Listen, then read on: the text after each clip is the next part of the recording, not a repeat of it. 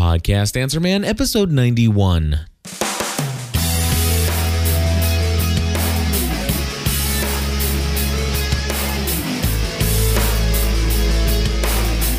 Hello, everybody, and welcome back to another episode of the Podcast Answer Man. My name is Cliff Ravenscraft, and yes, we are going to continue the discussion, actually, hopefully put an end to the discussion of whether or not podcasting as an industry is dead. I mean, come on. It all started back in episode number 89 when I had Todd Cochran on. We were talking about Podango. And of course, at the end of that episode, I shared basically, a blog entry that Michael W. Gilhagen had posted out there on the internet, saying that the fact that Podango has failed is yet another proof that there is a nail in the coffin of this thing we call podcasting. And then, of course, we were talking about that, and during that episode, I said, "Hey, if you're listening, I invite you at any time to come and share your thoughts. Tell us what you're thinking, and let's debate this." And of course, in episode 90, he took me up on that invitation. We had a very respectful conversation, although it's very clear that we respectfully disagree. And so basically what happened is I am going to be bringing to you what I hope to be the final episode regarding this podcasting is dead. In fact, I don't think I'm going to even entertain the possibility of even letting anybody else have any more airtime on this ridiculous idea, in my opinion. And basically what happened is a friend of mine, his name's Joseph Jaffe, happens to be the owner of Crayon, does a very successful podcasting for new marketing and PR. And he also is the person that is responsible for inviting me on behalf of Panasonic to go to CES in a couple weeks. And of course, he invited myself and a few other folks from the industry of podcasting to finally debate this thing. I mean, and to see, what are the thoughts out there? I mean, is there any validity to this argument? And he basically invited a great group of people. I mean, and I'm telling you, it was an honor for me to be even on this panel with Adam Curry, who is also known as the Podfather, and not only that, but Grammar Girl and Mitch Joel from Six Pixels of Separation, just Jay Berkowitz, who you've heard in the past here. Many other great people. In fact, I'll probably forget a couple names, so I'm just going to stop there and just tell you what you're about to hear is the longest episode of the Podcast Answer Man that you'll ever get, probably. It's about a 90-minute conversation with myself and these folks, and it's all about this industry and talking about, where are we? What is the state of podcasting? Is it in its infancy or is it on life support? I mean, there's a lot of great content in here, and I'm glad to bring it to you. It is going to be unedited, uncut, and everybody that's in the episode will be introduced. So I don't feel so bad for not naming everybody right here, right now. One of the things, there are two things that I want to tell you up front. This was recorded, I guess, maybe 12 and a half hours into what I was doing as a 24-hour podcast marathon. So I had already been awake for 15 hours straight, and of that, 12 and a half hours nonstop podcasting. So when you hear me in here, I'm a little punchy. I'm a little on edge and maybe not even thinking completely clearly. However, just take that into account when you hear my contribution. I think what was supposed to be like a 2 or 3 minute introduction and some thoughts turned into about like a 6-minute diatribe that, went on and on forever. But anyway, I kind of recognized that after I had done the intro, and I kind of, just let everybody else have the floor for the rest of the conversation pretty much until the end. But anyway, the other thing I want to tell you about this episode, about what you're going to hear here, is that there's a little bit of language. There is a little bit of language. So you may hear a GD, and you may even hear another particular swear word. And I just want to make you aware of that up front. I mean, it's not overtly, just raw or nasty or anything like that. And none of these were, like cursing at each other or at somebody else. It's just, it was just, for some people, it's everyday normal language, and it just kind of flows and comes out. And so just wanted to let you know, just in case you have kids in the car, or maybe if you're in the workplace, it may be appropriate to listen to this elsewhere. I'm not going to go in and bleep it all out. I figure that a majority of my audience here are grown adults, and that these words are maybe not completely new to you. So with that, folks, I am just going to go ahead and press play on the recorder here, and I will let you hear the entire 90-minute conversation uninterrupted. And I'm not even going to do anything out on the end of this one. I'll just say, here it is, and let it go.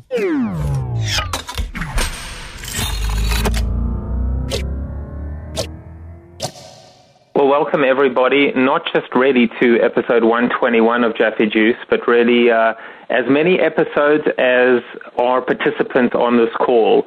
Only for TalkShoe purposes, I left it as an episode, but really the goal is for anyone listening in that has a podcast or has a blog and wants to take this audio, slice it and dice it in this wonderful on-demand medium to do as they please. And that's really about what I'm going to say, or enough of what I'm going to say before I kind of unmute a whole bunch of wonderful people, including guest number 5, that is Shell Holtz. Shell, you are now on the air. Terry Follis, you are on the air. Mitch Joel, you are on the air. I believe it's Adam Curry, you are on the air. Grammar Girl, you're on the air. Cliff Ravenscroft, you should be on the air as well. And you know what? I'm going to leave it at that for now until I figure out who Washington, D.C. is, who New York is, not where they are, Mitch. And also, I believe LaWayne McNeil is standing by as well. Welcome, everybody. Thank you for spending some time together today. Yeah, happy New Year. That's beautiful. That was glorious harmony. So, okay, so here's the thing. This whole thing about the death of podcasting, I mean, obviously I was not using it, never intended to even refer to it in the slightest as some kind of hype or controversy to kind of get people to listen in or et cetera. But, there seems to be this genuine feeling in the community that we're so damn tired, sick and tired of every quarter debating the same issue again. Podcasting is not in disrepair, or it is not in danger. It is not even being disputed, and yet so many people still want to have this conversation. So my thinking was, let's just get together and have a really intelligent conversation about the industry, about the name, about the definition, about this idea of podcasting as we know it is dead, or podcasting is forever changing. And I want to keep it just open. I mean, I am not the host. I'm one of the many hosts today. I will do my best, but those of you that know me know it's very hard for me to shut the hell up, but I will try and do that so that everybody can just have a spirited conversation. I have sent around to the hosts, or some of the hosts, somewhat of a moderator's guide, just so that there's something to talk about and work our way through. So why are we here today? Well, we're here today because there was an announcement that a company by the name of Podango is closing up shop. I will be honest, I didn't even know who they were. It was just never a part of my life. It was never a part of my podcasting life, so to speak. But suddenly everybody started talking about whether, in fact, this was the beginning of the end. And in fact, I know Adam's on this call. Someone even in a blog post said they think Mevio's next. Well, I'm sure he's going to have something to say about that. Then people started referring to, I think it's Michael Gohagan's Death of Podcasting presentation, which he has many times said, wait a second, did you actually watch it? Did you actually listen to it? Were you actually there? Have you seen the slides? That's not exactly what I was talking about. Michael, by the way, is going to try and call in as well. So with that said, what I'm going to do is I'm going to try and be some kind of moderator in the sense that if people have questions, I'm going to bring them on. I'm going to try and just make sure that I keep this thing moving along nice and smoothly. But I'm going to turn it over to all of these people that are online right now just to kind of introduce yourself if people don't know who you are already, and maybe just take 2 to 3 minutes to talk a little bit about why you're here on the call today, what your feelings are about this whole podcasting is dead meme or the future of podcasting, however you want to look at it, and just kind of get the ball rolling and then let the conversation go where it may. So I think I'm going to start off with at the top of my list, which is Adam Curry. Hey, Joseph, let me just make sure you can hear me because I've got kind of a weird setup. Yeah, I can hear you. I can hear you. You're coming in. All right, good. Hey, everybody. I'm trying to stay on this call as long as I can. I'm actually right in the middle of moving house, and I'm sitting in the middle of boxes. I guess the reason why I'm on this call is that Joseph invited me. Obviously, I'd seen Michael Gohagen's post, and that sparks off a lot of email, and people ask things. And then really I responded to his post because he said, gee, no one's heard from Mevio lately. Are they next? Which is a typical asshole move. And I'm really, not quite cognizant of anything more than a company, namely Podango, apparently can't make their business work. That has really no relevance to podcasting or independent media. To me, it just seems like one company didn't really, or apparently doesn't have a model that's working for them. So I'm kind of flabbergasted as to why does that translate to podcasting is dead? Because I don't really see it. I see lots of people who are successful at creating programming. I can't look in someone else's pocketbooks. I have no idea how other companies who offer hosting are doing, which I believe was part of Podango's model. I think in general, when it comes to free hosting-based business models, we're going to have a lot of companies in big trouble in general in the coming years, just because of the economics of the economy. But as far as I'm concerned, there's lots of examples of people who are very successful with creating audio or video podcasts, and I guess what you deem as successful is really, really the important part. Does that make any sense for you, Joseph?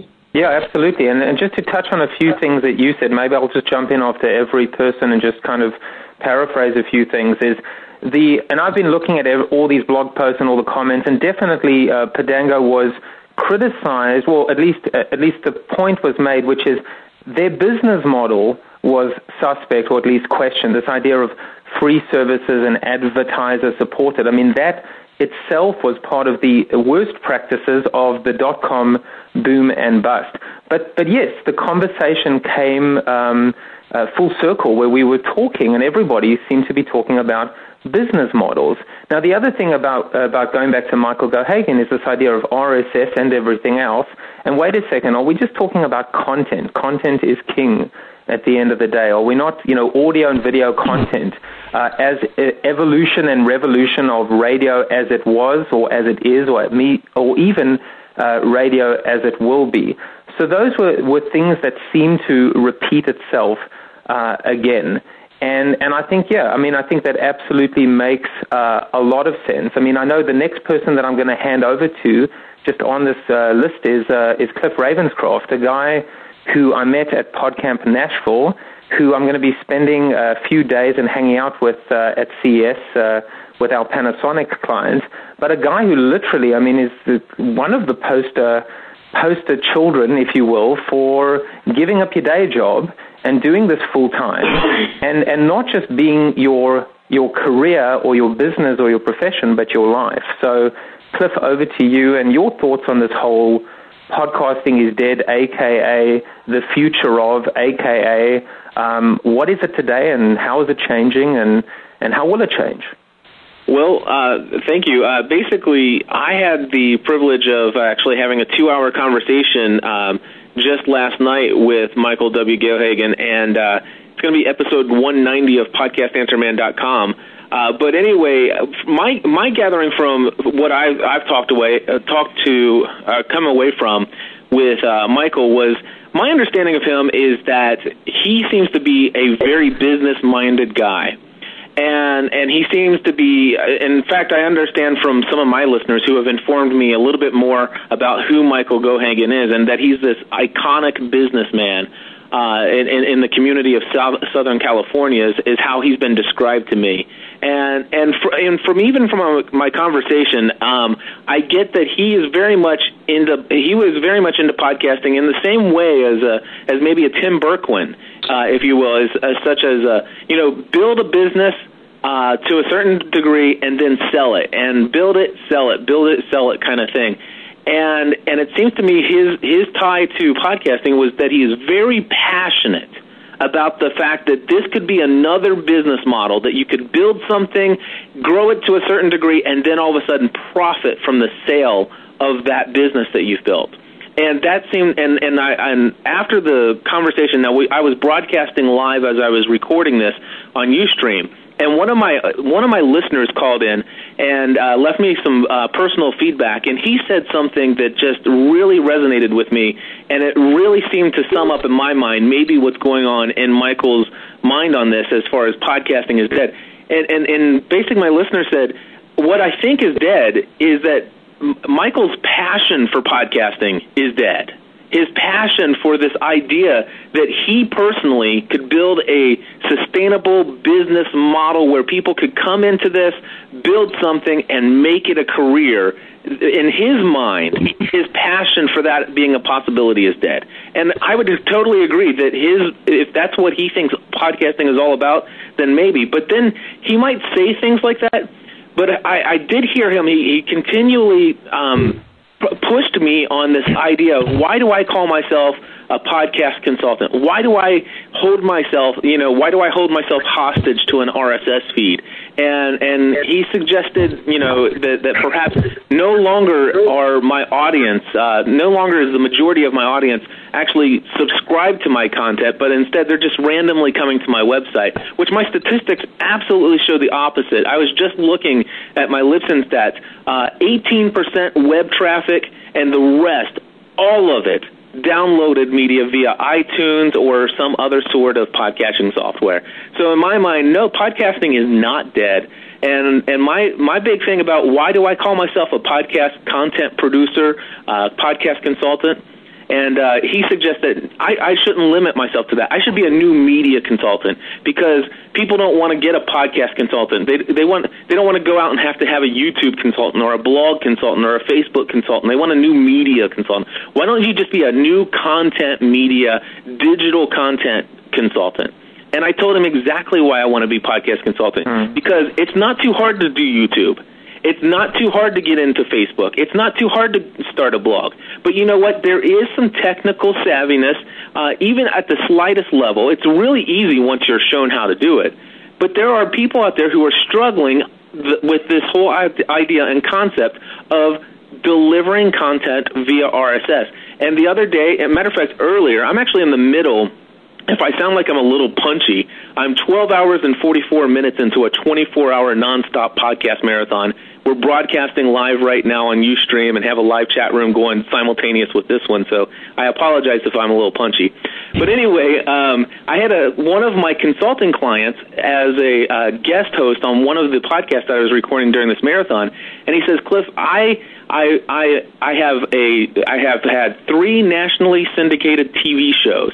I'm an avid blogger. I have a great blogging audience, and I heard about this thing called podcasting, and I wanted to get a podcast going. I already have content from my video content from my shows. It's already out there on YouTube, but I have been struggling for weeks trying to figure out how to get a podcast off the ground, and there was so much information, and I didn't want to do it until I had it just right.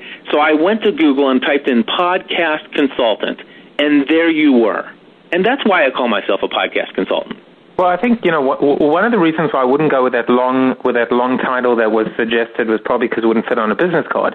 But, part of the thing that we have to also think about, I guess, is the title, and going back to you, and I know we actually have a comment coming in from Jay Berkowitz. I'm going to activate him in a second. But, Adam, it was interesting to me when you changed your name from, obviously from Podshow to Mevio. And I remember you saying on one of the episodes of Daily Source Code that it was becoming frustrating, and maybe you'll clarify this or correct me if I'm wrong, but that it was the Madison Avenue, the advertising community were not buying, or they weren't getting it, or they weren't ready to buy, or they just weren't buying this idea of podcasting.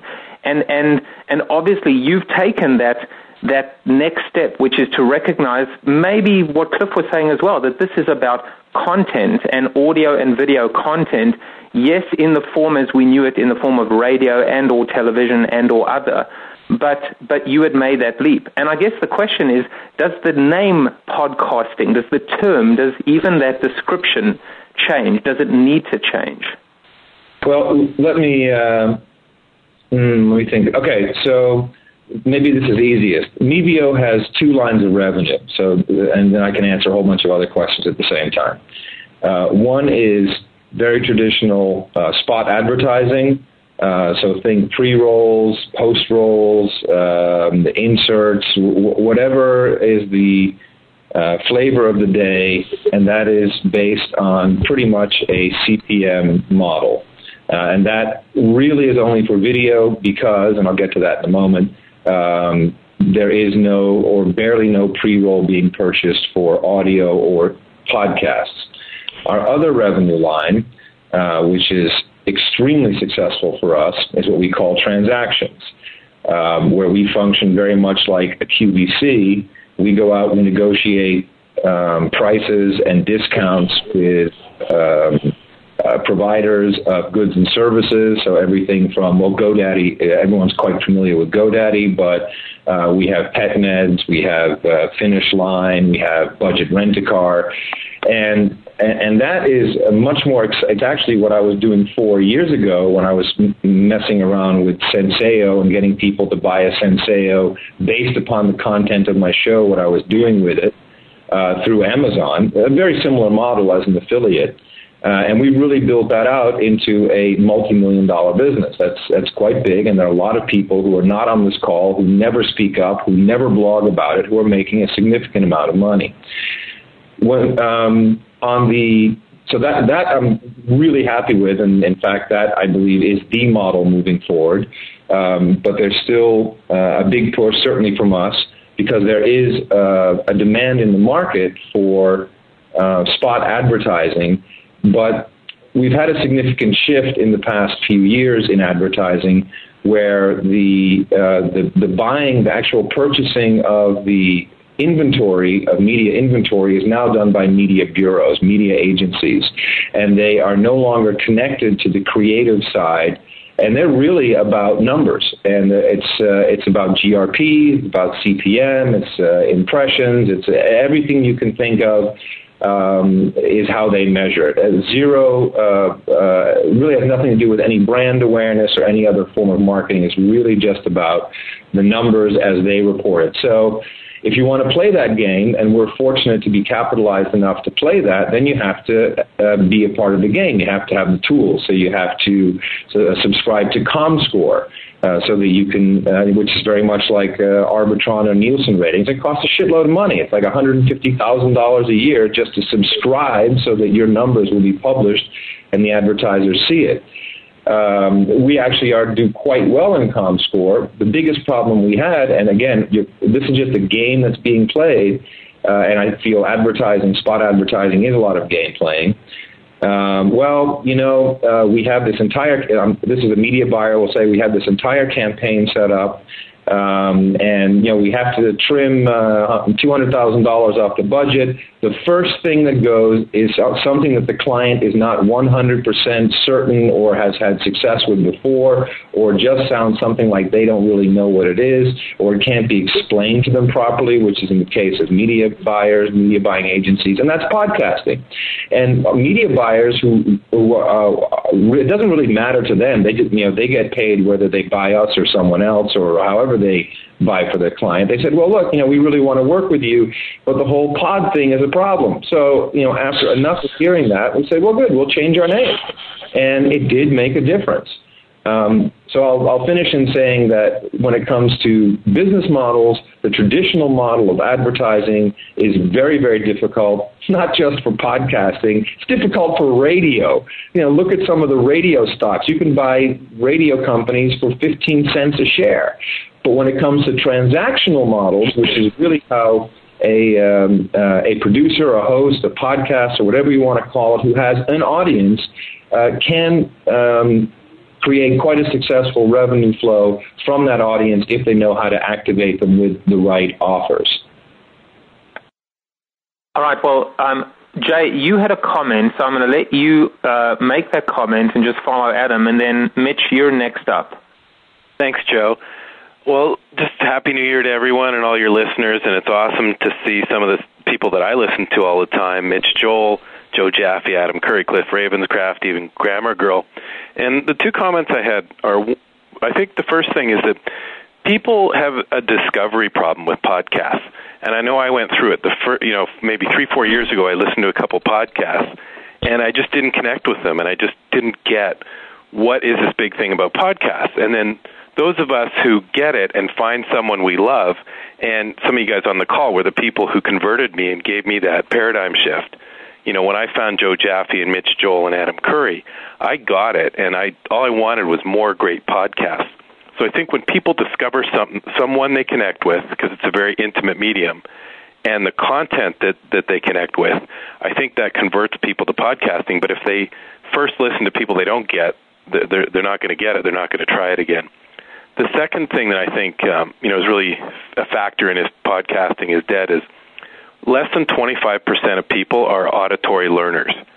And I've always been dumbfounded. Like, I listen to the Daily Searchcast, which is a great show that Danny Sullivan does, and it's like all the best stuff in search marketing. But my search manager didn't listen to the show, and she had a long commute. And I always asked her, did you listen to the show? Did you listen to the show? And she said, no, I read his blog. And different people consume content differently, and she just doesn't buy into podcasting, even though she has a long commute. She just isn't an auditory learner, just doesn't get it. So I think, according to some research I did, less than 25% of people are what's called auditory learners. So even though we all love it, we all get it, we can't understand why everybody else isn't as passionate about it. Certain number of people just aren't auditory learners. They just aren't going to buy in. I actually just want to step in for 1 second and and maybe just take 2 steps back to say, part of the goal of this conversation is that we have, even I don't mind personally if we go up to 90 minutes, for example. It would be a short episode of Jaffe Juice, those of you that listen to me. But the point is that we have one file or one source to send people to say, hey, do you want to know about this, or do you want to kind of understand this debate or be part of this? Why don't you check out, it could be Jay, your version of it, or Mitch's version of it, or FIR's version of it, and you can slice and dice it. The other thing I'd like to do is, as we wind down, is for us to kind of spend about 10 or 15 or 20 minutes from a productive standpoint to talk about, I know Grammar Girl, for example, came up with some pointers, best practices. What do we need to, if we only had 10 or 15 minutes to tell people everything that they needed to know, what would that be? So that's just another thought. The third point to what you just said, Jay, and then I'm going to turn it over to Mitch, is it's an interesting concept about being auditory learners. I mean, I know that I'll listen, for example, to a podcast, and there'll be so many things that strike me at the time as being so pertinent, so valuable, and then I forget about it. Why? Because I'm on the road. And I think that leap, that next step in terms of whether it's transcription, whether it's premium subscription, something that I know that Cliff does with GSPN, but that may be, I don't want to say the tipping point, but the next stage of the evolution, which is to recognize for those podcasts that are teaching people things that they could use and could be valuable and deliver utility, how do we take it from the spoken word form to something that is a lot more kind of digestible, sliceable, diceable, shareable, et cetera, So, Mitch, over to you, or, of course, anybody at this point that wants to respond to Adam, to me, to Cliff, to Jay, et cetera. So the first question is, am I unmuted? You are. I hear you. Perfect, good. So it's Mitch Joel from 6 Pixels of Separation. And great conversation so far. I really appreciate Joe making the time to do this and everybody being on the call. It's amazing to see the list of people. I totally agree with everything that's been said before. One thing for me is that this is tough work. Podcasting in general, anything related to new media is very, very hard work. And I guess I'll be a little bit contrarian to Cliff and say that even doing videos on YouTube is not easy. Even being engaged in Facebook is not easy. The barriers to entry to do it, I get it, are easier, but they themselves as media channels are very, very, very tough. This is not advertising that you can buy on a CPM or CPA or CPC basis. This is community building, it's relationship building, and you can't buy community.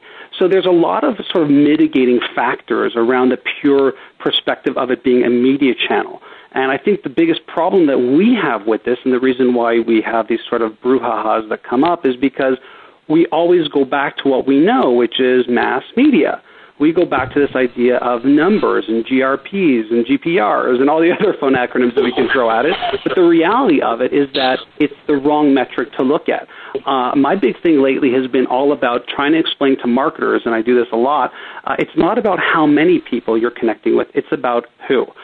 Really quick anecdote about this is we work with one of the largest telcos up here in Canada, and they were really bummed out about a site that had been designed by another one of their agencies because based off the TV ad buy and the millions of people that were seeing this during Canadian Idol, our version of American Idol, they were seeing only numbers in the thousands on this website.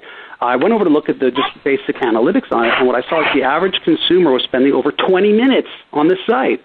Thousands of people spending over 20 minutes engaged in the brand. And I'm like, wow, they just don't understand this, how the online channel, these digital spaces really engender and enable you to connect to the right who, which is so much better, it's so much more cost effective, and it delivers such a higher ROI. The challenge with this, and I think podcasting falls smack dab in the middle of it, is getting back to agreeing with Cliff, is that it's hard to do. You can't just do a campaign and take off. I mean, building up an audience for the podcast that I do is treacherous, hard work. It's a lot of time investment during the week. It's a lot of production work. It's a lot of make work after to get some promotion going, get people to link to it and hop on Twitter and Facebook. And there's all these really complex things to do that. Like, let's be honest, a media company is not going to do the work. This is why I think, what Adam is doing is so interesting, because an advertiser can go to Adam and say, hey, Adam, I want to reach all the marketers and communications people. Can you just connect me to those podcasts? And, poof, voila, hopefully, if his network is strong, and I know it is, he can do that. But it's not easy to do that work. And, media companies work off of a small commission. They're just like, hey, I got to make my meager 10, 15%. What's the quickest way I can do that? So there are many sides to it. And the last comment I'll make before sort of passing it over to really, talk about this is, look, we're all early adopters. And as early adopters, the minute we get attracted by another shiny object, whether it's FriendFeed or Twitter, the thing that we were talking about yesterday, whether it's Second Life or podcasting, is suddenly dead. Take a look at how iPods and iPod Touches and iPhones are selling over the Christmas holiday. Take a look at how many people are now looking at applications, how many people are now looking more and more at audio and video, broadband access. We are not even at the beginning of this. So I jokingly said in my blog post, I think I called it, podcasting isn't even close to being on life support because we haven't even developed lungs yet. We are just getting started here, and I think that we have to remember that we are really, really early. Just last night I had a conversation with somebody who was looking at Twitter. They hadn't seen it before, and it was funny to watch them fumble through it. They couldn't figure out what these @ signs were and how to follow and who's listening to them, and this is all really new, guys, so just keep that in mind. Take a deep breath, enjoy the channel, and remember that this stuff, the idea of time-shifted content on demand, audio, video, or otherwise, is brand new, very exciting, and this is the direction we're going in. All right, well, if anybody, I know that a couple of people have called in with comments or questions. If you want to ask those or make those comments, now's your time. Otherwise, Shell, you're next on the hit list. Yeah, well, thanks, Joe, and hi, everyone. I live here in the San Francisco East Bay. A couple of years ago, a grocery chain went out of business, and I didn't hear anybody proclaim that the market for food was on its way out. It's just amazing the number of people who seem to take delight in predicting the death of this or that. I wrote about this a couple of weeks ago. Jason Calacanis has proclaimed that blogs are dead. Steve Rubel says that by 2012 we will see the end of all tangible media. Meantime, I have a friend who works for Blurb, and they blew away their extended forecast numbers, publishing books print on demand. There is a market for this. If you look at the statistics, And there are plenty of them out there. I've got them from Pew, I've got them from Arbitron, Edison Media Research. The audience for podcasts continues to grow. It was up 300% around the middle of this year. The number of podcasts continue to grow. Mainstream media adoption of podcasting it continues to see a lot of uptake. I know here on I think it's KCBS, the local CBS News radio affiliate. If you miss the 5-minute interview between the sportscaster and John Madden that takes place every day, there's no worry. You can subscribe to the podcast and never miss it. And we're seeing more and more of these kinds of shows being adopted on the mainstream media front. The thing that makes podcasting a viable medium, as far as I'm concerned, has nothing to do with the channel or the technology. It's the niche content. Grammar Girl is one of my favorite podcasts, and I just can't imagine, taking that concept to CBS or one of the terrestrial radio stations and selling it as a show that fits into their format of having to be at least an hour long, probably 3, and attract advertisers. But people who care about or are interested in grammar now have a channel where they can go pull that down and hear the things they're interested in. The same with paramedics, public relations people, and marketers, you name it. There's a market for this content that just isn't viable through the traditional channels that is viable here. For a lot of us, making money isn't important. I know that for Neville and me, when we do For Immediate Release, we have a couple of sponsors that cover some of our costs. But the benefit we get from this, if we're looking for a benefit at all, is marketing. I mean, we're both getting work, we're both getting recognized, we're both getting asked to speak more as a result of having a always growing audience of people who are interested in what we have to say. It'll never be the same audience that Glenn Beck gets on the radio or some of the talk show hosts, but that's fine because the sphere of influence is smaller. The people who are interested in what we have to say based on the theme is smaller. But that's just the point. As somebody says, there's really no content out there for this particular profession or this particular brand of entertainment or whatever it is, they can start a podcast and create content that didn't exist before. I don't care what people call it. I think Leo Laporte is out there still calling it netcasting, and plenty of people download This Week in Tech. But all of the statistics I see, all of the evidence I see, suggests that this is still on a tremendous growth path.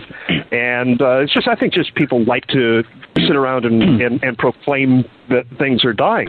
I do think, though, that what's needed to kick podcasting into the next phase, and I've been saying this for some time, is a device that lets you subscribe out of the air. The Sony Reader, the e-book. I had one. It was nice, but you had to go to your computer and buy your book and download it and then sync the reader. Along comes the Kindle, and you can get your books right off the device with no sync to the computer. I was real hopeful when Apple came out with the iTouch that they would make that possible, considering they're the number one source of podcast subscriptions anyway. Opted not to, so we're still waiting for that one-click device that makes it easier and easier to subscribe. I think technically it's a little cumbersome for some people who don't use their computers this way all the time. But I just think it's absurd. I've stopped paying attention to these folks who proclaim the death of this and that, whether it's podcasting or something else. Shell, something that's interesting, and it's kind of, I think about it a lot, is whether the iPhone has actually been good or bad for podcasting. I'll explain to you what I mean. One thing that I noticed myself, and I've said this on Jaffe Juice a few times, and some people have been a little critical of it, which is the fact that I'm listening to less and less podcasts, or at least less than I used to listen to. Why? Because of video, because of not just video podcasting, but everything else. Like, I've become a big fan of The Closer, and I'm on season 4 already on my iPhone. So that's been an interesting thing. Also with all the apps and games and iPhone applications and stuff like that, I tend to play a little bit more than I used to. So that's one part of it. Now on the flip side, and I don't know if you know this, but on iTunes now you can download podcasts on your iPhone directly with a Wi-Fi connection. And I wonder... Yeah, can you subscribe? Can you subscribe? I don't know. Does anyone know the answer to that? You cannot subscribe using the iPhone. Right. I think that's what's missing. But it's coming, right? We've got to believe. And you've got to believe also with the Wi-Fi connection...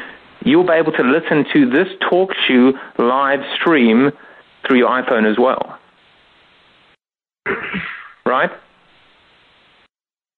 Maybe. Hey, Joe, it's Mitch. Yes.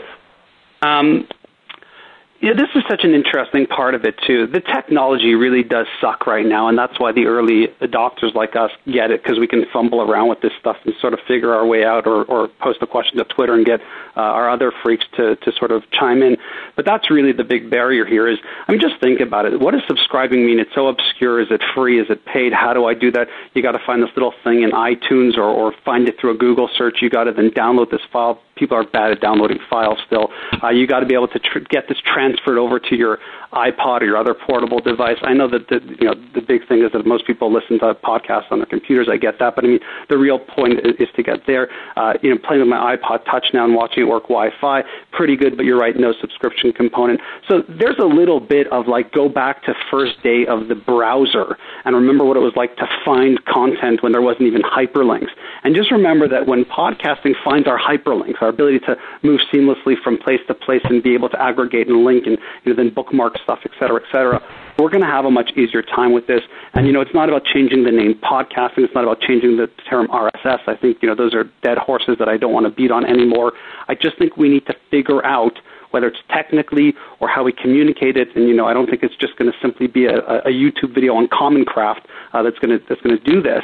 But that is, to me, is one of the biggest barriers. I know that when I show people podcasting, video, audio, they freak out. The fact that they can be their own, radio programmer, that they can set their own pace, that they can pause it in the car and continue listening to The Office, that they can call in, that they can be a part of it, that it's small enough that they can be a part of the community too, not just a lonesome listener. They're blown away by it. And I think there's a bit of education, there's a bit of technology that's going to get us to the point. And then you've got to look at it a little further and go, well, that's where the money is later. That's when advertisers, media companies, or even just doing content in general as your media channel becomes more valuable. I believe GE, Whirlpool, who both do podcasts, would be even more successful if it was easier for people to get them and find them. And so just keep all that in mind. It's really early to have this conversation, but I'm totally with Shell on this too. We have severe technical limitations right now. But even with those limitations, Mitch, the number of listeners and the number of shows continues to grow. Yeah, right on. Yeah. And but to me, that's the biggest power of this channel. It's the niche. It's the fact that, Mitch Joel can go and subscribe to a marketing podcast, a PR podcast, a poker podcast, a magic whatever it might be. I don't have to wait and hope that, A&E or the Learning Channel produce a show and put it out for me. This stuff is out there for me. And so I think that attraction, you're right, Shell, weighs over the technical limitations, meaning I'm willing to jump through some hoops to make that content really happen and work for me. So any comments or questions? Otherwise, we're going to move over to Terry Follis and then to Grammar Girl. Yeah, Joseph, it's Adam. I just like to make one observation. This whole conversation is based around one guy saying that because one company may be going out of business, therefore an entire industry, movement, an entire universe of media is now dead or no longer valid. It's like saying newspapers are dead because their circulation is going down, when everyone very well knows that in 50 years from now we'll still have some form of newspapers. And in our case, the consumption is going up. Yeah, right on. Right. That exactly right. And I remember in my presentations, I've been using these somewhat anecdotal, and I think there's some backup somewhere, and if not, then I just made them up, but people seem to like them.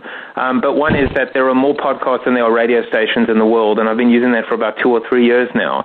The other one is I often quote something that you said, Adam, which is, the 5-50 rule, and this is now year 2 of that, which is in 5 years' time, 50% of all content will be created by consumers.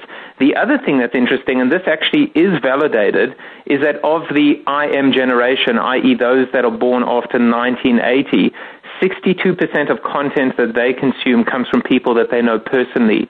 Now, of course, there are a few little asterisks or caveats. One is that doesn't mean that those people created the content, but certainly they curated or recommended that content. Think about a Facebook feed as well. But it is, when I always ask someone in the audience, anybody born after 1980, and I say, what do you think about that number, 62%? Most of them say that number is too low. And of course, the concept of friendship 2.0 comes into it, which is, hey, I've never met you, but I feel like I know you. So there's also another degree of this intimacy, this asynchronous intimacy. So yeah, going back to what you were saying, Adam, and that's the point of this call. The sky is not falling, unfortunately, yeah. Let me just simplify it a little bit more.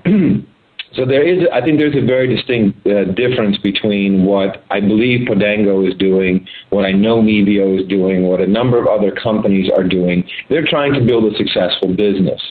Building a media business is a very cost-intensive, very long road to travel. And if you don't know that going in, if you are not prepared to spend many, many years and possibly fail, then you shouldn't start. And it doesn't matter if you're doing that with podcasting, if you're doing it with an online web magazine, if it's a radio station, a satellite radio, if it's cable television, it does not matter. NTV wasn't profitable for the first 8 years of its existence and had 3 owners. I mean, this is very, very typical for media where it has to grow. Jay Mooner had a comment earlier. I don't know, Jay, you're online, right? Yeah. Why don't you talk about this idea? Because I think it's a really interesting point that podcasting itself has these 3 hats or 3 lives, so to speak. Well, I think, the thing I was just, maybe it wasn't me that made the comment that you were thinking of. I thought you were thinking of the comment that I made about business models. Yeah, it was, because it's media, it's technology, media platform, and this idea of, Yeah, I was sort of thinking of it as Shell was saying, a grocery store closing doesn't mean a change, away from people eating food. And I think so-and-so is dead is a great headline, and it's journalists like to write, a pithy 3-line headline like, car industry dead or podcasting dead or newspaper dead. It's trickier and more faceted to say the business models are changing. And, I think a great example of that is newspapers where, people are proclaiming that, the newspaper industry is dead. Well, the newspaper industry as we know it, may well be dead. And the media industry as we know it in general, I think is changing. But I think that those technologies are going to be supporting new business models, and the new technologies are going to be supporting new business models. So people like Adam who are working on things that are new, because this stuff is, not only is it evolving in terms of itself, but it's evolving in terms of its place in a changing landscape of, what we were doing with old media, people aren't doing anymore. Are they moving money into something new? What's more effective? But I think the idea of saying, these things are dead or dying is, I just always think of it as intellectual laziness. I just think, it's sort of like, if people think that, for instance, cars aren't ever going to be made in North America when and if, GM and Chrysler close their doors. They're just companies that do something today to meet a need, and someone else will come in and fill in the gap, I think. Well, let me just take the conversation in a slightly different direction for a second, which is, my personal belief is specifically that podcasting, there are 2. One is that I believe that podcasting, of all these nice, bright, shiny tools, including virtual worlds, or at least Second Life as it was, and Twitter, is the single biggest opportunity and the single most underutilized opportunity for marketers.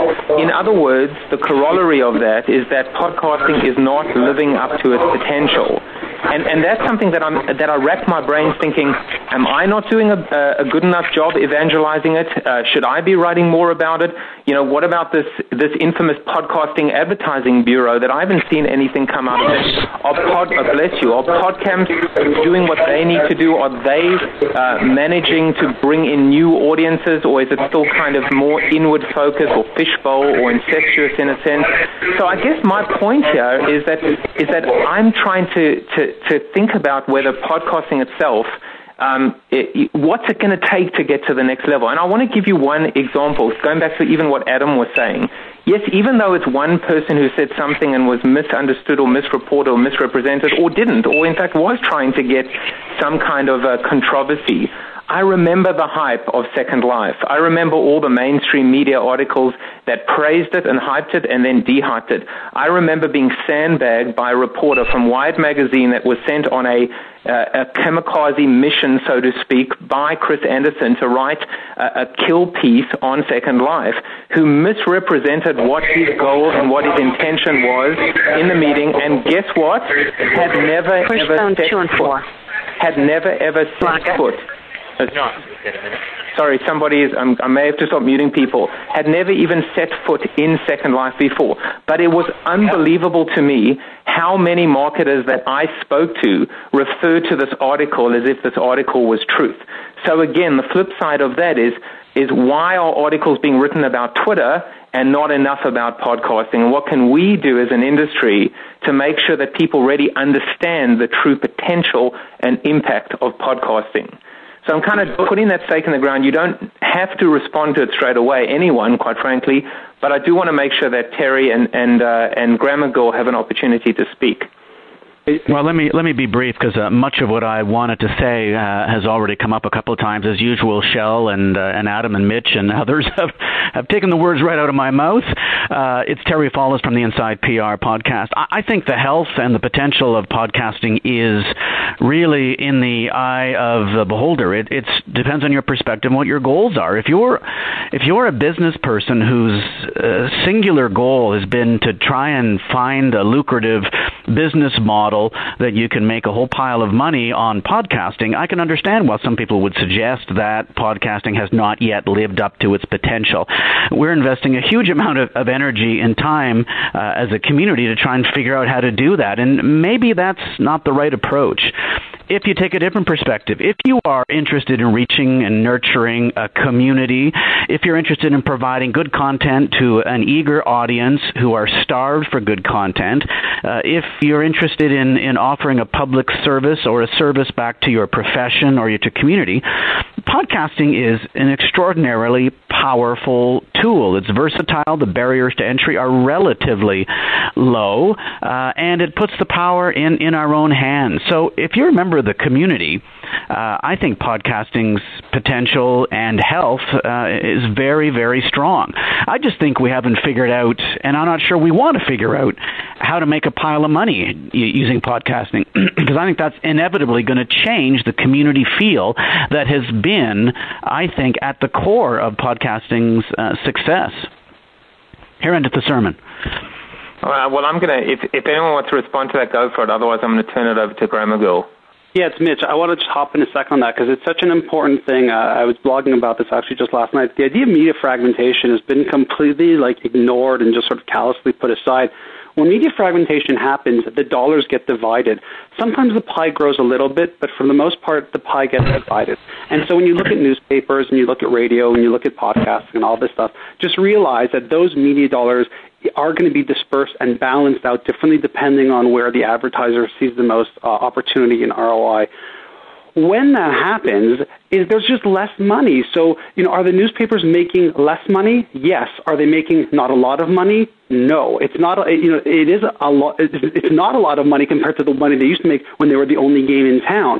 And I think what we're just seeing is, all of us are so excited about this because we're in the middle of this really different and dynamic revolution where individuals can also be these publishers. The cost, the barrier to entry is nil. Don't believe me? Read Clay Shirky's book, Here Comes Everybody. It's all right there and in there fine. My only comment to sort of add on to what Terry just said is that I also think we have to draw a very thick line between people who are creating content as media.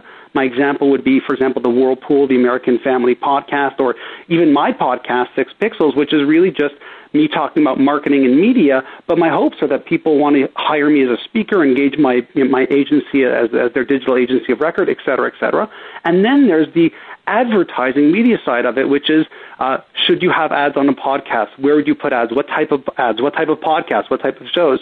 And I think the confusion for at least when I'm listening to this conversation is really a bit around that, where it's almost like we keep sliding in and out of both. And I think we have to be very clear in Are you podcasting to create content as a way to get people attracted to you, your business, your opportunity? So like Shell and Neville, they take some advertising on for immediate release, but the real net gain of them is speaking gigs and hiring them to be there, for communications purposes, et cetera, versus other shows that maybe are more part of Adam's side, where people are there just producing content because they love it, and that extra revenue of advertising, GoDaddy domains, et cetera, is really, really powerful and helps them keep going, and a little bit of extra money goes a long way. So we also, as podcasters and people interested in this, need to be very careful about how we explain the media channel as well.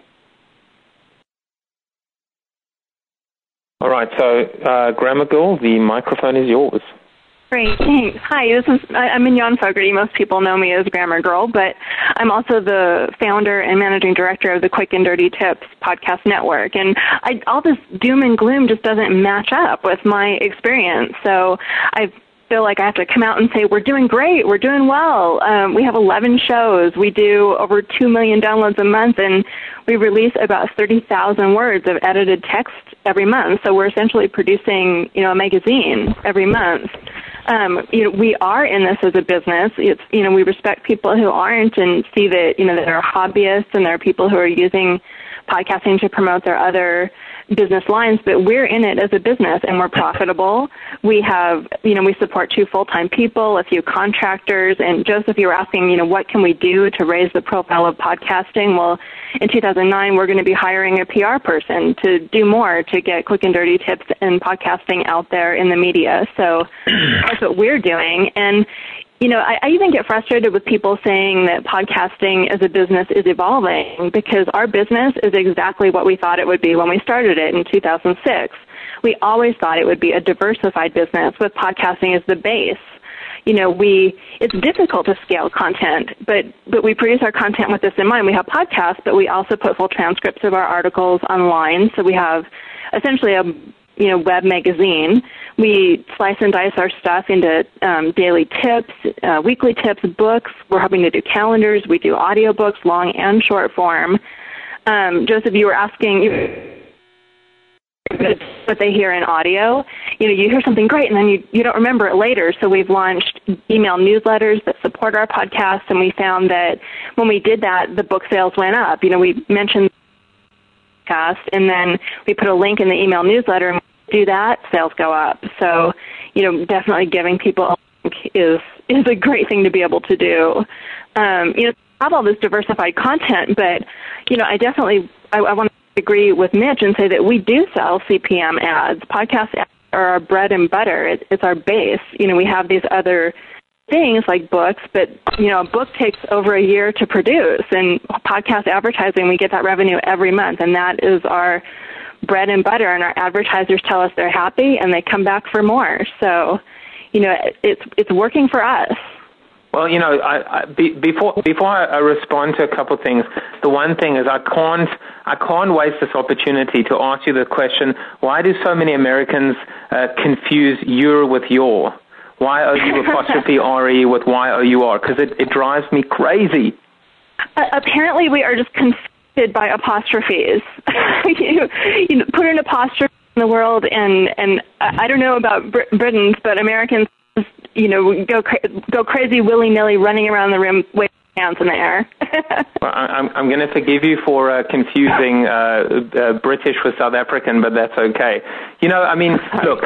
You said that you kind of are maybe not irritated, but you're not so sure that this is evolving, because it is exactly what you thought it would be in many respects. And that's an interesting point, because here I am. I'm having this conversation. I'm ecstatic that so many of you that I'm fans. Grammar Girl, Adam, people showing up to this call. And I'm talking on a landline. I'm actually talking on a landline. I still have one of those. So is this even podcasting anymore? It's interesting, but I think this itself, what we're doing today, is an evolution of sorts. But yet at its core, I think you might be right. It is still as pure, and as beautiful as it once was. For those of you that heard the intro to Jaffe Juice, somebody said to me the other day, because this is my 3rd talk show episode I'm doing, they said, were you using Cast Blast and just holding the phone to your PC? And I said, well, yes, I was. and that's part of my charm. I don't have a mixer. I don't have a MIDI. I don't know how to do I don't have an amp. I don't even know what those things mean. But I'm still using Castplaster and Audacity and Libsyn, and a $30 microphone from Radio Shack, and I love that. I love the fact that it's still that raw, in a sense, that I can experiment, that I can give away an iPhone for an episode, that I can sing karaoke. For me, it has become an art form. And yes, I do everything that some of you are doing too, in terms of speaking and in terms of that, but also in terms of sometimes even being able to monetize my podcast. So I guess one of the things I'm picking up is it's what you want it to be, and it is versatile, and it is flexible, and that's part of the beauty, isn't it? But isn't that the same for all media? I mean, some people will do it as a hobby, and some people will use it as a marketing tool, and other people will treat it as a business. I mean, it's like you're saying, like other forms of media. There are people who publish, there's Condé Nast who publishes magazines, and then there are people who have websites, and then there are people who have just zines that they, at least in the old days, they used to photocopy off and mail to 20 people. I mean, it is what you make it. So I think... it's Adam. I was just going to say, just for yucks, go to your cable TV. Most people have cable these days, and start at channel 1 or 2, whatever it is, and just go up.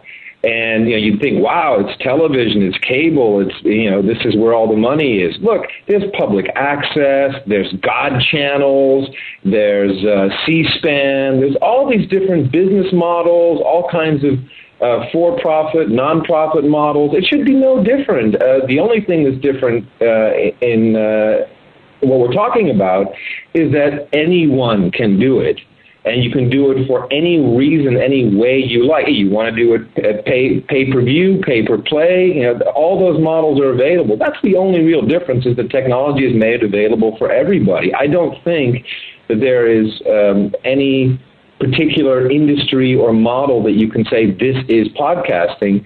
So I kind of, I hate to say it, but to me, all it is just a technical terminology at this point. Okay, I know podcasting. Yeah, I know how to get that. I know where it is. It's online. But it doesn't mean because it's online that it can't be as successful or as unsuccessful as any other media conduit.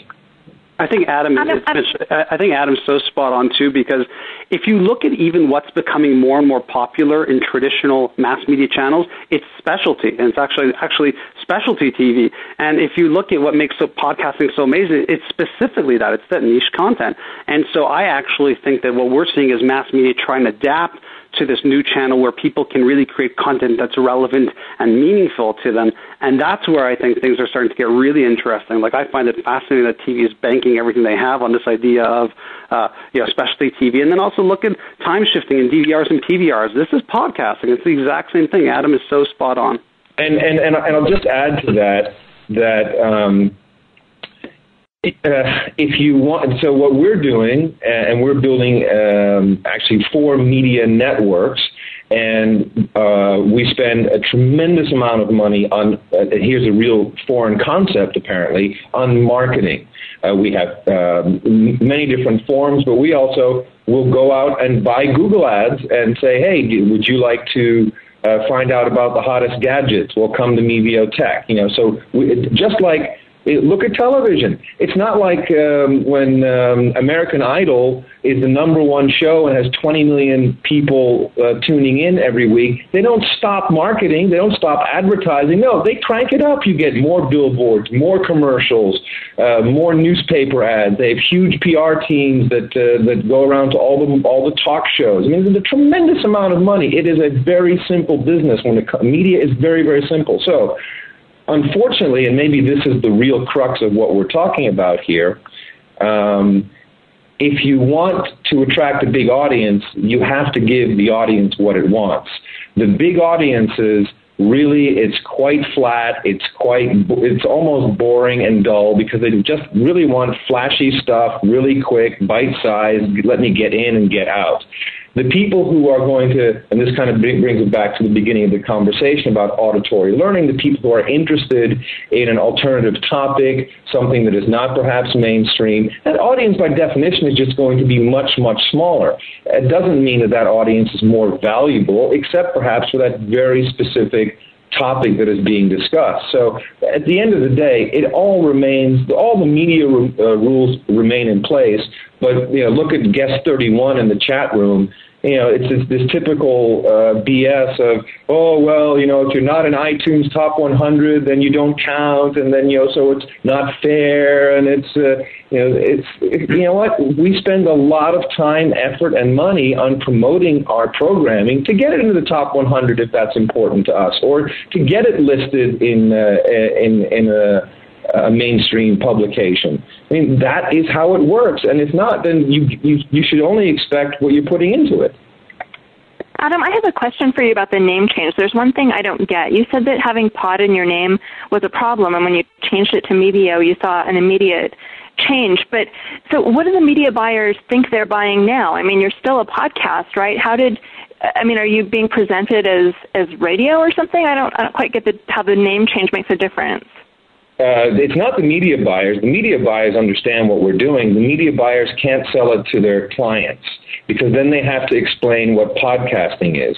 And you're absolutely right. If the media buyer goes to their client and says, well, we've got some great podcasting opportunities, the client will say, oh, maybe, but it's always the first thing to get cut off the list when the budget is tightened, which it always does. So they're typically selling it as either online video views in the case of video or internet radio. That's literally what they're saying.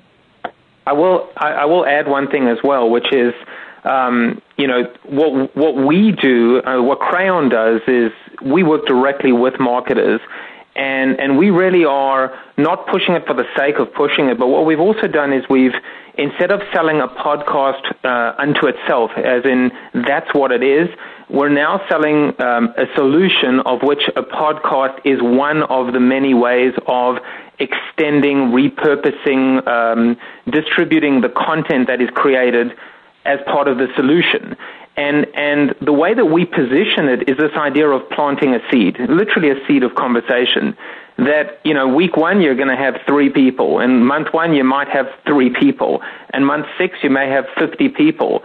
But if you build, and I think it is pursuant to this idea of giving the audience, in this case, what it wants, but also being relevant and utilitarian and engaging, entertaining, et cetera, it is this idea of the oak tree that can be created over years and years. So there is this idea of podcasting, this direct-to-consumer approach, which I think is still somewhat of an advertising type product, i.e. it's part of a marketing budget, but yet it's less about the ads and it's more about being able to brand over time. So that's just one approach that we personally have taken, and it seems to slowly but surely be resonating.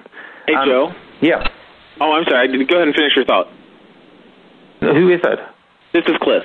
Oh, hey, Cliff. No, that's fine. You jump in, and then I want to give poor Lee Hopkins a mic because he woke up at 4:30 this morning to be one of our hosts, and then, of course, just keep the conversation going. All right. Well, I'll be briefer than the last time, or more brief, Grammar Girl. Anyway, basically what I was going to say is I've done all the different revenue models, and I'm doing it independently, and what I'm saying is that, I'm being able to make this work. I'm not in the top 100 of any list anywhere, and yet I'm still able to work this thing out. Recently, I canceled a sponsor for one of my shows, and it's something I canceled on my end because I wanted to go to the premium model on this particular show.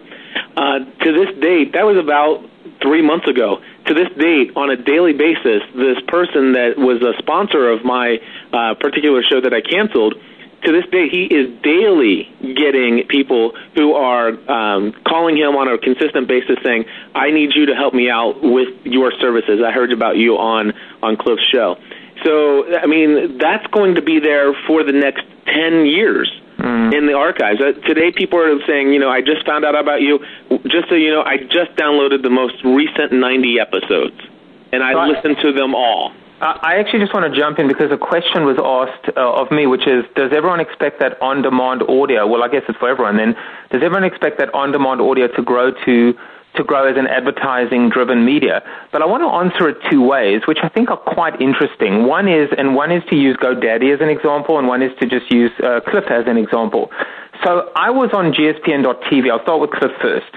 And I was watching the Ustream of him podcasting, right? So, and I see an overlay ad, ironically, an ad for this phenomenal pen that's called LiveScribe, which I bought, and I love it, and I recommend it, and I have no incentive to recommend it, but it is the most awesome thing that I've ever bought in terms of writing notes on a beautiful pad, and then having those notes sync with my computer and be able to search them and slice them and dice them and create audio transcription for these notes, and that's how I intend to write my next book as well. But think about that extended reach that's happening right now, and everybody that listens to the show, and all of you that may play this portion of audio on your show as well. And then the question, of course, comes down to somewhere along the line, is this a long tail? Is this a long tail of ROI? How does that get bundled in, and how does Cliff know about it, and how does Cliff figure out how to bring that back to his show? Now, GoDaddy is another phenomenal example, and whether this came from then Podshow, now Mevio / Adam Curry, or came from GoDaddy, but kudos to them because of the fact that all of those codes are now forever carved in stone in this Google world that we live in. And every single time that I have to register a domain, I just go and I type whether it's Geek Brief TV or Daily Source Code. I just type these codes in, and they still work today. And I don't know, and it's just brilliant the fact that this campaign has extended and taken on a life of its own. And I hope that GoDaddy never disconnects these codes, and I hope that they continue to pay Mevio and the podcasters themselves, because this is a new model for marketing. This really is the long tail of ROI. So I think that as we think about advertising, and I'll just say 5 seconds more, we also have to think about the fact that in this podcasting world, it's not about exposure, initial exposure as an end unto itself, but as an entry point or a beginning to something that is far more substantial. And now I'm done. I'll just jump in just real quickly then, Joseph. Just so we understand, GoDaddy is Mevio at this point in time, as far as I know, is the largest affiliate GoDaddy has. We're now doing the same thing for eHarmony. We're doing it for Brookstone. I mean, this is an advertising model which we experimented with 4 years ago, and it is now finally taking off. Now companies are calling us and saying, hey, you guys are doing something different, not quite sure what it is. How does it work? And when they hear that they get all the marketing for free, because that's essentially how it works, and when someone is plugging their offer in their program, you get all the marketing for free, and they only pay when a sale has taken place. It is a beautiful world, and the Gap is doing it. I mean, big companies are getting into this.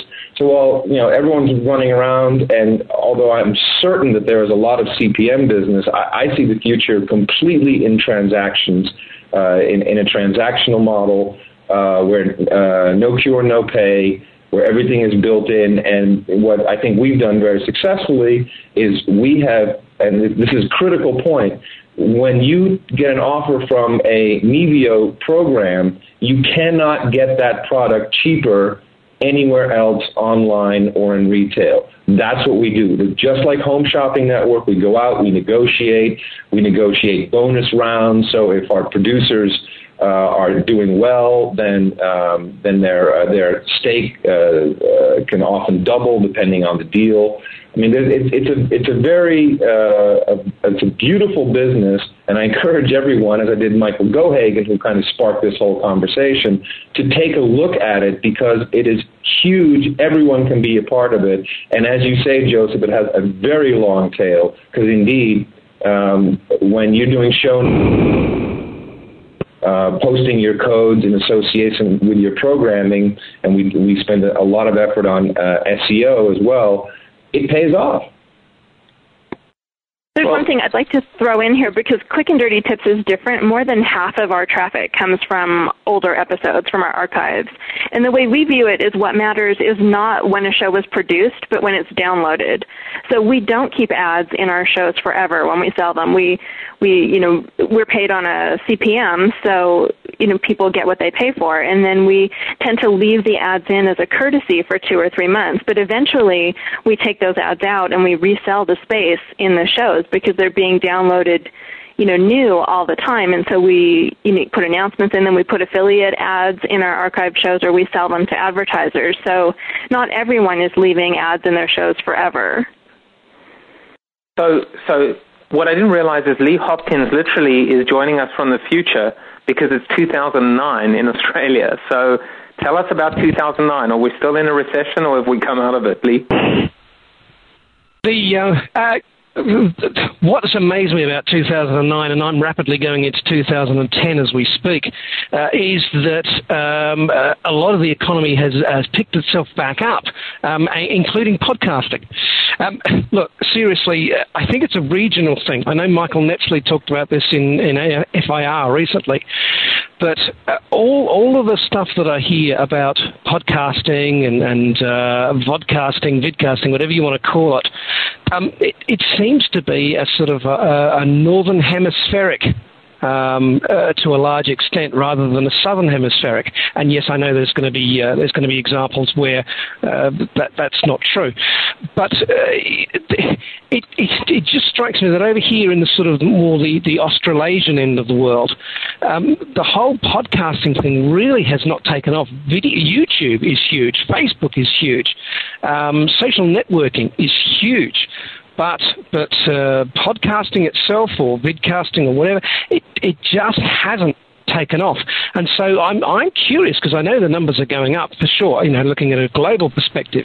But is anyone able to weigh in on where they see that traffic coming from? Is the traffic coming from principally the USA and Europe, or is it coming? Is there more and more traffic and monetizable traffic coming from the end of the world? And I open the mic up to those who can sort of comment on that. So over to you. Anyone want to respond to Lee? I guess I could say the probably about 75% of our traffic comes from the U.S. and Canada, and then the next biggest chunk is Europe and then Asia. So we haven't seen a huge change in those proportions over the last year. For me, it's all about bandwidth, and as I've returned to, just visiting South Africa or being in Australia myself, or anywhere else in the world that I fly to on a regular basis, there are still issues with bandwidth. And it's the one thing that certainly we have as an advantage in North America, and to a lesser degree in Europe, in terms of not having metered bandwidth. And, it brings up a whole bunch of related topics leading up to net neutrality. But the fact remains, that may have been one of the reasons why it is still predominantly concentrated, in the Northern Hemisphere and certainly North America. But inevitably it will change. It has to. That's just the response. I think bandwidth is a crucial point, and but even so, when you're looking at countries who do have phenomenal bandwidth, like Japan, for example, or what's another one? South Korea, I think, from memory, have phenomenal bandwidth. They just it's the podcasting thing just isn't happening there. Well, again, I think there's going to be some kind of equalization and leveling of the playing fields over time. I have this conversation with many people about mobile itself because, again, coming from South Africa initially, and I've been in the U.S., well, I mean, those of you that know me know I've been here for about 11 years, but I just couldn't believe how backward it was here in the U.S. in terms of just devices. And I mean, those of you in Europe today, that to be true in Europe versus the US. So the US has had the dominance, at least, or in a broadband PC-enabled world, whereas in other countries that are more bandwidth constrained, mobile is head and shoulders ahead. But again, my point is that I think we're going to see some kind of equalization. But I guess the point is to be able to reconcile and move forward is, does it come back to, education? So maybe I'll steer it in this direction again, which is, what should we be doing right now? I mean, have we done enough? I don't think so. Could we do more? Yes. Well, what would that be? And do we have enough case studies? Do we have enough success stories? Do we need to be educating more and better? Again, going back to the fact, are podcamps, do we need to get fresh blood into podcamps? Just some thoughts maybe from those of you, including, some of the guests that haven't anteed up yet. You guys can join in at any time. Hey, Joe, it's Joe, can I just jump in right there? Go ahead, Lee. Yeah, it's just that I think the growth of podcasting is exactly the same as what I witnessed with blogging technology. In that, the technology was very clunky and very awkward, and for years it was just really just a geek thing. And then suddenly, around about 2004, suddenly the technology became available that it became a lot easier for Joe Public to suddenly become his own Rupert Murdoch. And I think the technology has not yet happened for podcasting, but it will. And I think if we give podcasting the same amount of time that we gave the blogging seemed to want to take, and give the population a chance to catch up, I think this discussion will be totally different in 2 to 3 years' time. But I appreciate that as Mitch said earlier on, it's the technology that enables us to sync on the fly, with our smartphones that will really revolutionize it. Thanks. It's Mitch now.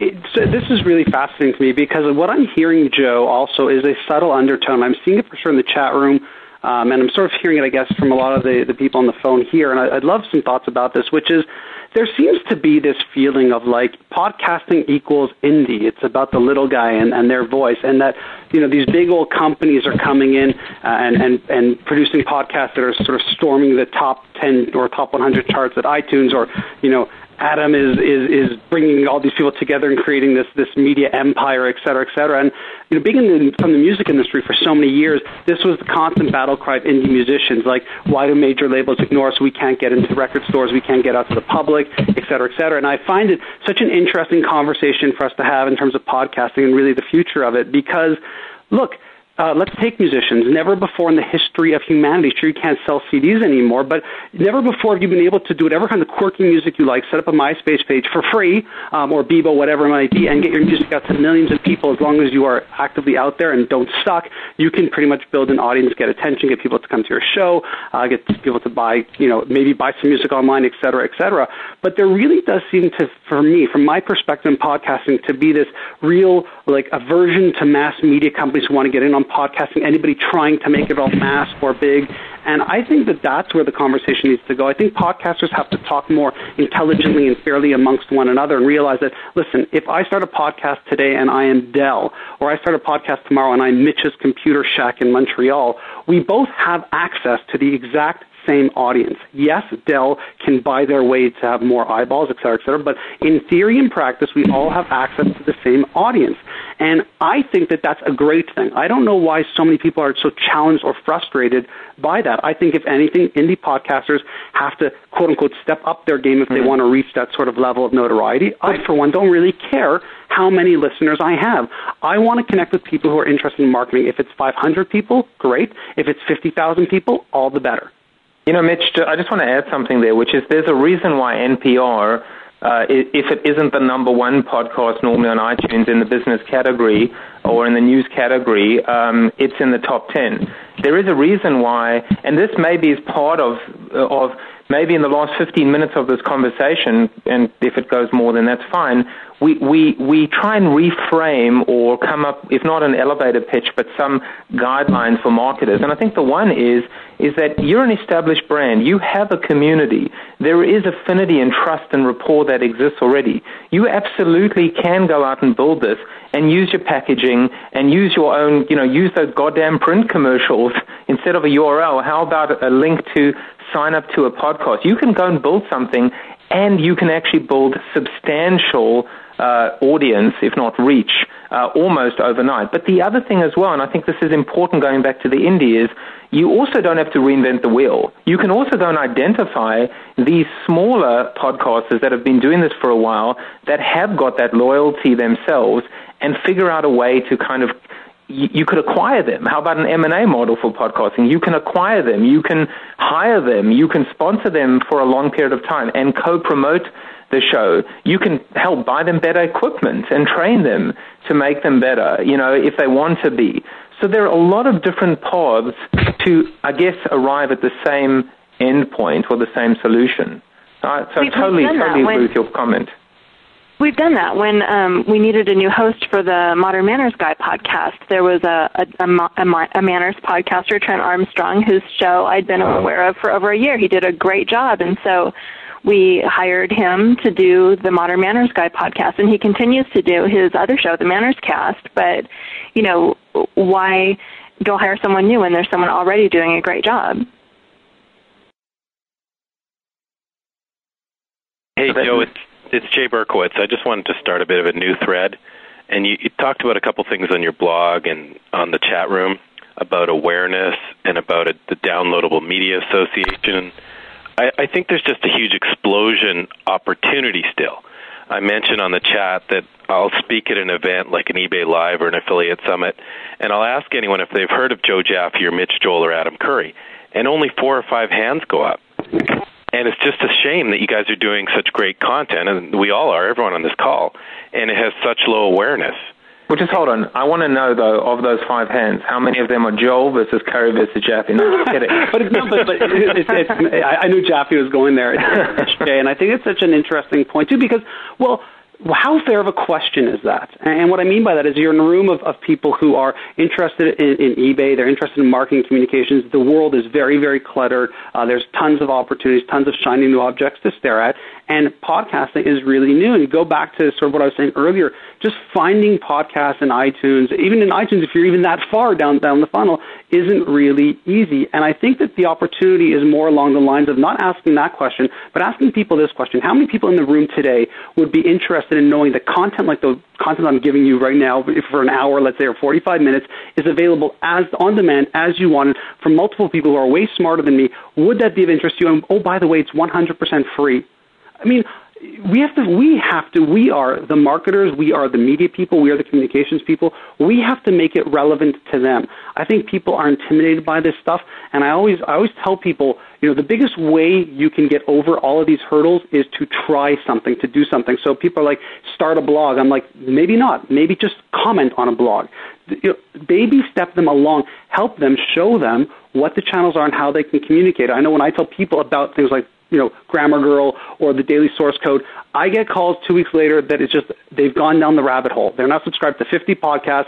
They don't know what to do with their time. They're so thrilled that they take their iPod in the car with them, et cetera, et cetera. It's our job to show people that, hey, you like this? You should check out that. And I think the more and more we do that, that's how things like Twitter happen. That's how things like Second Life happen. That's how they explode into the more mass, which gets us out of the fishbowl and gets people excited about it. And this is Jay Moon. I wanted to jump in there, too, because one of the things that I think, and this kind of adds on, I think, to Mitch's point a little bit, is that, we talk a lot in this space around podcasting and blogging about community. And one of the things that, we don't get into talking too much, but I've been thinking about a lot lately is, how big do communities scale? Like, how much of an audience do you really want to have if you are, if you are a Mitch Joel or if you are a Joseph Jaffe, where, you probably don't, in a weird way, want an audience of millions, because an audience of millions isn't going to serve you as well as an audience of thousands who know you and you can have the opportunity to relate to and maybe make clients or make converts out of them around the things that you're doing. I think there's a point where if you're going to try and keep this as a community-based thing and you're going to actually try and have relationships with the people who are, your audience, so you get into this blurry line between audience and community, where I think, it only scales so far. So I think, the fact that not everybody in every room, it'd be sort of like if there was, one great plumber in the world, and everybody, was calling this poor guy, he had to fly to Geneva and Moscow to fix people's toilets because he was considered the greatest plumber. Well, what you really need is a local plumber. And local now means something different, I think, online. And I think, that's the opportunity, is for people to serve a community that isn't necessarily around a geographic area, but, we're part of a community of people who are into podcasting and into things that are, talking in a certain kind of media, and there was some conversation earlier about, Jay, I think it was you that brought up the idea of audio as a learning format. Well, maybe all the people who are into audio as their main format of learning, who are into marketing, are going to be the people who are going to know who Joseph Jaffe and Mitch Joel are, and the people who aren't. But there's somebody who's writing a great blog who they're going to know about, or somebody who's written great books that they're going to know about that we don't know about. I don't know. I just think that community is one of those things, and thinking about scaling community is something I've been thinking about, and I'd be curious to hear what other people have to say about that. Well, I will say, I wish people listening in, by the way, could see the chat, because right now we're talking about Joe the plumber who now lives in Geneva. So there is definitely an ominous underbelly to this conversation. I just, while I'm talking, I will say one thing and I think this is one of the key takeaways from today. These are early days. Early days. And the Amazon example that keeps on coming up as comments on the blogs, what was it, like 5 years before they even became profitable? And here we're seeing people that are profitable, as individuals or boutiques or networks, etc. I mean, I will say my personal reflection is I have frustrations with podcasting because I don't see the numbers exploding like I wish they would. To me, one of my end games is I'd like to be syndicated on radio, or I'd like to prove to the mainstream that I began in podcasting and was able to, by staying true to myself, end up on a different platform, not kind of giving up where I am, but this idea of syndication. So I have frustrations as well, but I think the point is, and the message here, is these are early days for podcasting, and anybody that wants to get in it, and that doesn't just mean from a podcasting standpoint, as in the podcaster, it means the market as well, this is an investment. This really is a commitment. You can't expect to do it and expect results overnight, unless, by the way, there are exceptions.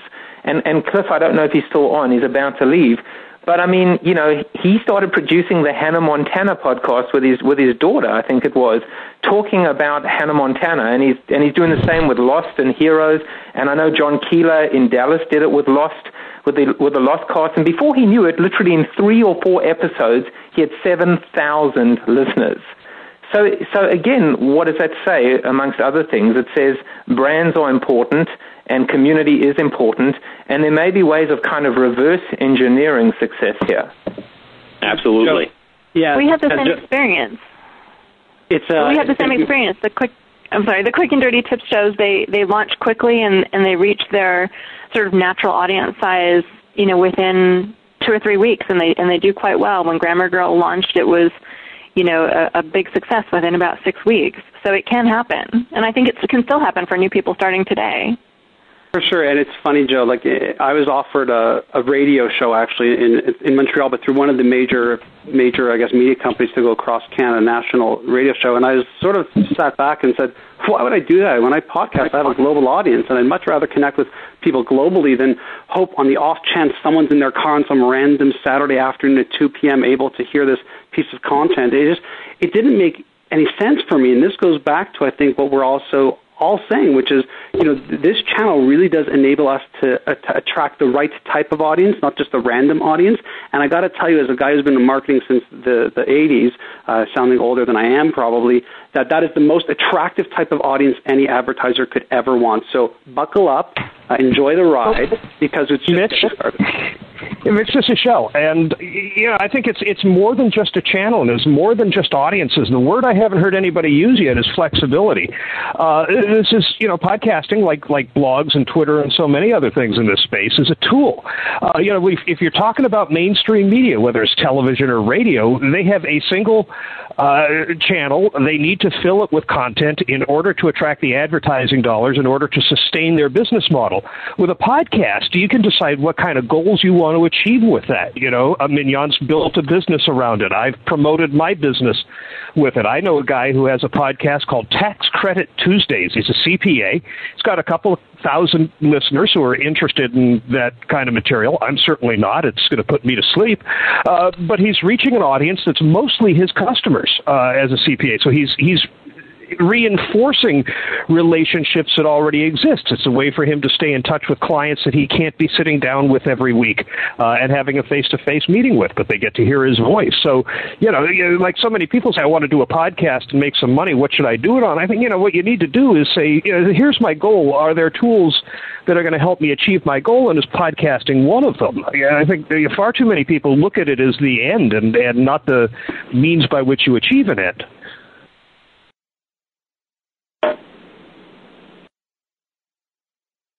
Hey, Joe. Yeah. Cliff Ravenscraft here. I just want to say thank you guys very much for inviting me to be a part of this. We're going to run out of here. We have a scheduled 2 p.m. full-time mom thing getting ready to happen. So I appreciate you guys inviting me to participate. And I just have one thing to say. Viva la podcasting. Hear, hear. Yeah, we would agree with that. Take care, Cliff, and Happy New Year, and see you in Vegas. All right, we'll see you then. So, these are interesting times, no doubt, and I blogged, to me, sometimes I get more frustrated. I get frustrated a lot, but I mean, I was so frustrated that this post didn't get picked up more because it is so significant. FedEx bowing out of the Super Bowl after 12 years, citing unprecedented economic challenges and turbulent waters. Well, wait a second. This is the Super Bowl. This is 90 million people. This is the ultimate reach platform known to mankind. It shouldn't be the first thing to get cut. It should be the last thing to get cut. What does that tell you? BBDO, the quintessential Super Bowl agency, only has 3 commercials in the upcoming Super Bowl. That's the top down. That's the change that's occurring from the top down.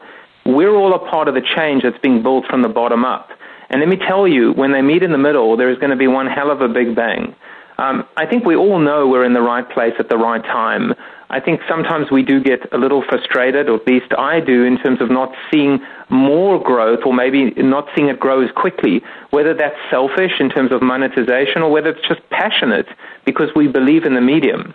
But hopefully people listening to the show, this is not me necessarily saying goodbye, but I'm going to hand it back to you, but it's just a good opportunity to say that, hey, if anybody doubts, whether podcasting, whatever it becomes, if it ever does become known by another name, is alive and kicking, this is proof. And it's also, by the way, proof that the Podfather is on this call and still on this call, and Grammar Girl, the number one podcast in so many lists for so long, and FIR, in its 400th show, if you're still on. Yeah, we're recording 410 on New Year's Day. Started in early January 2005. And so it's unbelievable, and so many other podcasts represented on this call as well. So just a little bit of a reflective moment, if you will. But back to you guys, and certainly if any of you have questions or comments and any burning issues you still want to discuss, now would be the time. Otherwise, we're not gonna belabor this if we don't need to. So any other thoughts from you guys? I will take silence as golden. I'm going to take that as an opportunity to just, if anybody wants to say any final words, and if not, to me this has been phenomenal. This has been one of the highlights of my podcasting career, just to get together like this and talk and share these common beliefs and passions.